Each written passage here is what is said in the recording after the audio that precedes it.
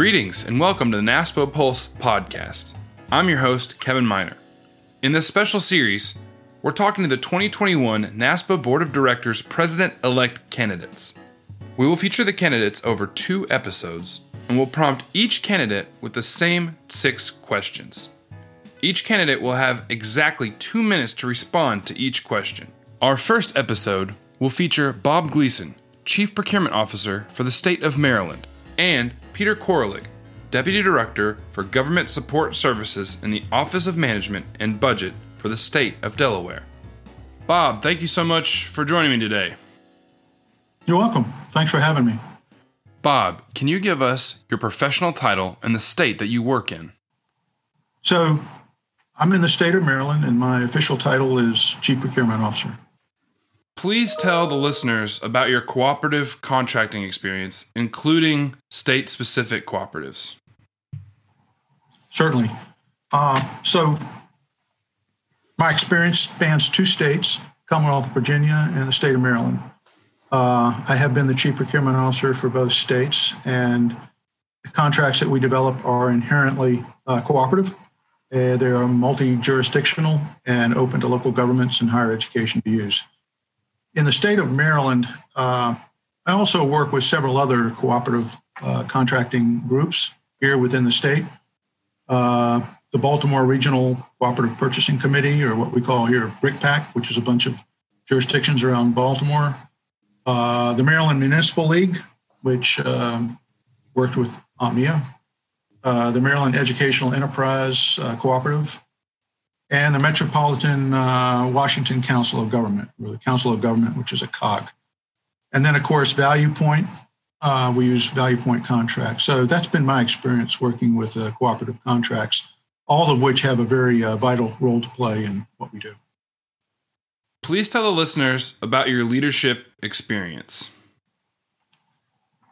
My leadership experience has been pretty much professionally my entire life. I've been a Chief Procurement Officer for 13 years. I was 7 years as a Chief Procurement Officer for 2 states, 3 years in Virginia, 4 years in Virginia, 3 years in Maryland. Before that, I was a Chief Procurement Officer for an agency, the Department of General Services, where I was responsible for procurements for the state consolidated laboratory, real estate, state fleet, and a variety of other services. I did contracts for the Office of the Inspector General, also the Minority Business Affairs Agency, and the State Board of Elections. So my leadership experience has been in the military and as a contracting officer. I think every procurement officer is inherently a leader. I think some of my experience was also valuable in the private sector where I was in sales. So understanding sales, which is something that is not often done in procurement, has been very, very beneficial to make sure that we can sell the value of procurement to our stakeholders. Please tell the listeners about your procurement experience. So my procurement experience actually started in the private sector. After I left the military, I worked for a international non-governmental organization in 23 countries around the world. That was very valuable. I did real estate, facilities, professional services, all goods and services. I did that for 7 years, and then I did 24 years public procurement experience, starting with the state of Virginia. Started out as a procurement auditor. I had a chance to go around the state, work with institutions of higher education, executive branch agencies, and also worked with local governments to review for compliance their procurement operations, but also to understand and collect best practices, which we then shared at the Office of State Procurement for the benefit of other state agencies. I started out in 1996.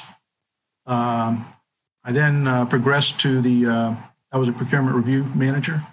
Then I went to work for the CIO and the Information Technology Agency, where I was a statewide contracts manager. Then I went back to DGS to become a chief procurement officer for the agency. And then I was recruited to become the chief procurement officer for the state. Beyond that, in 2017, I left the Commonwealth to come here to Maryland for a wholesale transformation where it was people, processes, and technology. We reformed the state procurement workforce, created a new e-procurement system. We developed a new procurement training academy, developed a new procurement manual, new procurement website, and it was a top to bottom, stem to stern transformation wholesale. Please tell the listeners about your board governance understanding and experience. So my board governance understanding experience spans pretty much the entire time that I've been a chief procurement officer in the two states that I've served. I started out in 2016 with the Southern region. I was actually on the NASPO Value Point board for a year. I served on the NASPO board in 2016 on and have continued since then. In addition to that, I've worked with the local procurement associations with their boards, although not having been on their board, but worked with their boards, the local government boards, to set direction, tone, policy in working with the state procurement office, which I think is the core role of what the board is, to set the tone, establish policy, and make sure that the direction of the organization is true to its mission. I've also worked with the Universal Public Procurement Certification Council, UPPCC, for the last 5 years as a vice chair, working for the chairperson, Kathleen Moretti, from the city of Airdrie in Alberta, which is the governing board for the Certification Council for the CPPO and CPPB certification. So I think I've got some experience working with the board. Since NASPO and Value Point merged late last year, it's important to hear from our president-elect candidates about their position on Value Point and its connection to the larger organization. Please tell the listeners about your NASPO Value Point experience, including your vision for the future of Value Point. So I think I mentioned earlier that I was on the NASPO Value Point board as part of the Southern region. And so I think that we also had several contracts that we led and participated on with the Commonwealth of Virginia. I think the state of Maryland is not yet at quite the state of maturity to lead a sourcing event, but on the other hand, we have participated in several. I think Value Point is integral to the core of what NASPO is able to accomplish as an association. It represents the procurement practitioner's mission, which is to create contracts that are cooperatively and collaboratively established for the benefit of the public body. If you think of it, Value Point represents the essence of public procurement in its ability to leverage the greatest value to deliver to our public bodies. I think of it sometimes too, if you recall the Amazon flywheel that Bezos created years ago, Value Point to me is part of the flywheel that sets the pace for our programs, our research, our innovation, our training, procurement university, and our ability to provide all the benefits. I could not honestly have done much of what I have done here without the benefit of NASPO. And frankly, it's Value Point that was the core of what provided me the ability to do what I've done. In a few words, please tell us about your future vision of the organization. In a few words, well, that's kind of hard to do, but vision is about a few words, but let me expand on it. So I think it was Yogi Berra who said, you can observe a lot by watching, right? So over the past 6-7 years, I've watched a lot, and I would also add listening to that. Because of the benefit of NASPO, I've been able to work with the Canadians, the UPPCC, other states, and all of my colleagues. But frankly, I think my vision is twofold. First of all, to look inwardly, to look at what we're doing and how we're doing it, to make sure that what we're doing is effective and that we're doing it efficiently. So that's programs, research, innovation, procurement, how we do our business. And I think that that's critical. So looking inwardly to make sure that that's all going well. And then secondly, I want to look outwardly. Looking outwardly as an association, we are a business. We have to be run as a business. And to do that efficiently and to make sure that we're delivering value to our stakeholders. I've had the opportunity to work with the World Bank. I sat around in a room with 8 countries in South Asia, and it's just like sitting in a room with several of our states. We talk about the same things. I think NASPO can deliver value on a much broader scale than maybe what we've ever thought about before in the past. And maybe we reach out, work with the World Bank, work with the Canadians, work with the UN, I don't know. But certainly we look outwardly, identify our stakeholders, and we try to work to make sure that the capability of what we do through Value Point and through the programs and services that we offer can deliver the greatest value for our procurement profession. Bob, thank you so much for joining us today. You're welcome. Thanks for having me. I hope I met your expectations. Peter, how are you, sir? Kevin, very well. Thank you. Thank you for having me. This is just reiteration for Kevin, Peter Koralik from the state of Delaware, Deputy Director of Government Support Services. Thanks, Peter. Please tell the listeners about your cooperative contracting experience, including state-specific cooperatives. So, as I answered on the online questionnaire, my individual experience is fairly limited with leading cooperatives.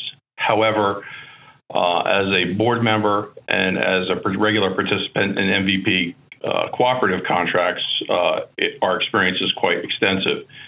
And we don't limit our experience to just MVP, but also other national cooperatives. And we also use state of Delaware contracts and allow others to participate with us and join the cooperative from a cooperative perspective and make utilization of it to realize the savings and aggregations of spend under those vehicles.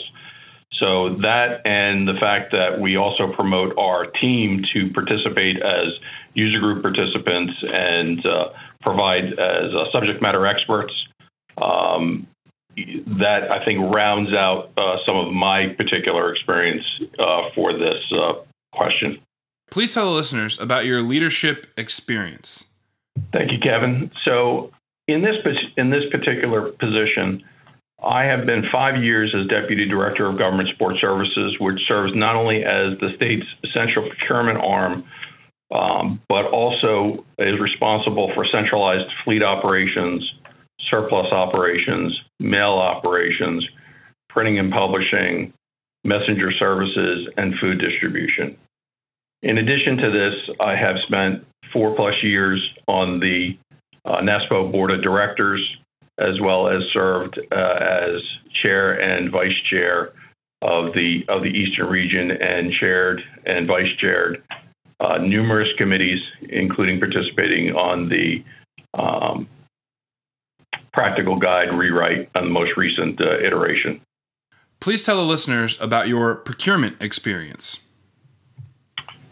So I have 10+ years in public sector. As previously mentioned, I am 5+ years as Deputy Director of Government Support Services, and that is my public sector experience. Beyond that, I have another 10+ years of private sector experience working in electronics, automotive, and consumer appliances. Please tell the listeners about your board governance understanding and experience. I have 4 years on the NASPO Board of Directors. I've also served as the chair and vice chair of the Eastern Region. I have served on multiple committees, including professional development, annual conference, the Practical Guide work group, and numerous others. I was actually on the interview panel to hire our first NASPO employee, Diane Lancaster, and have been in a seat at the table throughout the evolution of NASPO, going from no independently employed individuals to the team that we have now that's so dynamic and leading this organization forward. Since NASPO and ValuePoint merged late last year, it's important to hear from our president-elect candidates about their position on ValuePoint and its connection to the larger organization. Please tell the listeners about your NASPO ValuePoint experience, including your vision for the future of ValuePoint. So I was part of the board of directors when the decision was made to otherwise remove the barrier and separates the organization NASPO from NASPO ValuePoint. And I remain supportive of that erasure of that line between the two, although it is important that we have taken and established two independently responsible and governing boards, one for NASPO and one for NASPO ValuePoint, that and been an advocate, a vocal advocate for independence in between and ensuring that we do not have co-representation on both the NASPO and the NASPO ValuePoint boards, that they can remain uniquely qualified and focused on their task at hand. I remain committed to that, and I think that as far as NASPO ValuePoint, it should be focused on streamlining some cooperative contracts moving forward to make them easier to come to fruition, to otherwise further reduce the administrative fees associated with them that otherwise continues to fund the organization, but also make them more valuable to the larger community as a whole, not just central procurement offices, but agencies throughout the state. In a few words, please tell us about your future vision for the organization. So my future vision of the organization is the continued focus on education, but not only for central procurement, but also for secondary agencies. And I believe that an evolution of what we do from a procurement U and a training perspective is not just the how we do procurement, but the methodology of procurement, but skills training that reflects the dynamic nature of procurement, from effective speaking to analytical skills to time management, and focusing on those topics which are not necessarily being taught at as we train our classes or we take our folks through the higher education and through our partnerships with our higher education partners. So that's a focus of what I'd like to continue to see. And I want to see that NASPO and NASPO ValuePoint continue to become a central resource, not only for central procurement offices, but also for state agencies as a whole, that we become the standard bearer of public procurement. Peter Krolik, thank you so much for joining me. Kevin, thank you very much for having me. I appreciate the opportunity. Big thank you to Bob and Peter for speaking with us today.